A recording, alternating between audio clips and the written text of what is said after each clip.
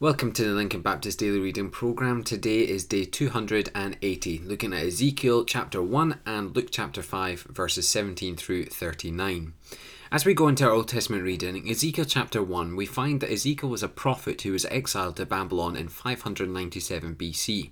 His ministry expanded through 20 years, and he prophesied the words of God, both those in exile and for those in Judah. As we begin, it's so important to see verse 3. The word of the Lord came to Ezekiel. The words written in this book are not Ezekiel's, but God's. This was an important aspect to the prophets. They speak only the words of God. In chapter 1, Ezekiel sees a great vision, one he describes in a huge level of detail. He builds to the revelation that the one he is looking upon is in fact the Lord. Ezekiel responds in humble surrender, falling on his face. And notice verse 28, he heard the voice of the Lord. What an amazing blessing. Not only did Ezekiel get a glimpse of the Most High God, but he also got to hear his voice. And if you want more information on the creatures that are listed here, a good whole Bible commentary like Don Carson's will help in your study. For today, I want to pull out an important lesson for us. We have the Word of God. We have it easily available. We can have it on our phones or in paper form. We can listen to it via an app or even hear it read out to us. However, do we respond like Ezekiel? Do we humbly fall before the word of the Lord, recognizing its authority and power? I would encourage you today, know that Scripture is the word of God. Respond to it appropriately, not flippantly. Let's head into New Testament reading. We've got Luke chapter 5 verses 17 through 39. And in today's passage we have three distinct sections. Jesus heals the paralytic is the first.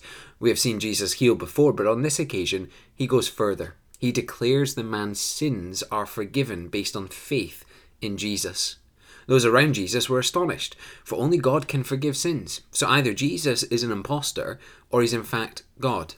Did you notice that Jesus was interested in the soul before he was interested in the ailment?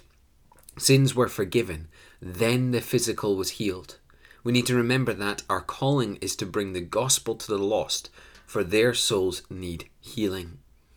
After this, Jesus then calls Levi to follow him as a disciple. Again, like the other disciples, Levi leaves everything behind and fully commits to Jesus.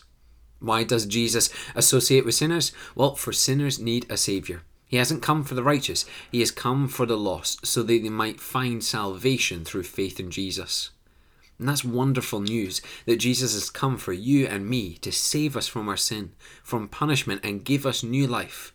All that is needed is faith. Then thirdly, Jesus teaches about fasting. Fasting is about drawing close to Jesus, giving up the earthly for the eternal. The disciples have Jesus with them. They therefore don't need to fast.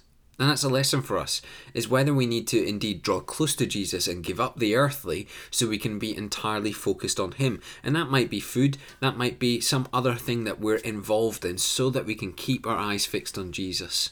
And in these three sections we clearly see that Jesus is Lord and that he is indeed Master, Saviour and Friend.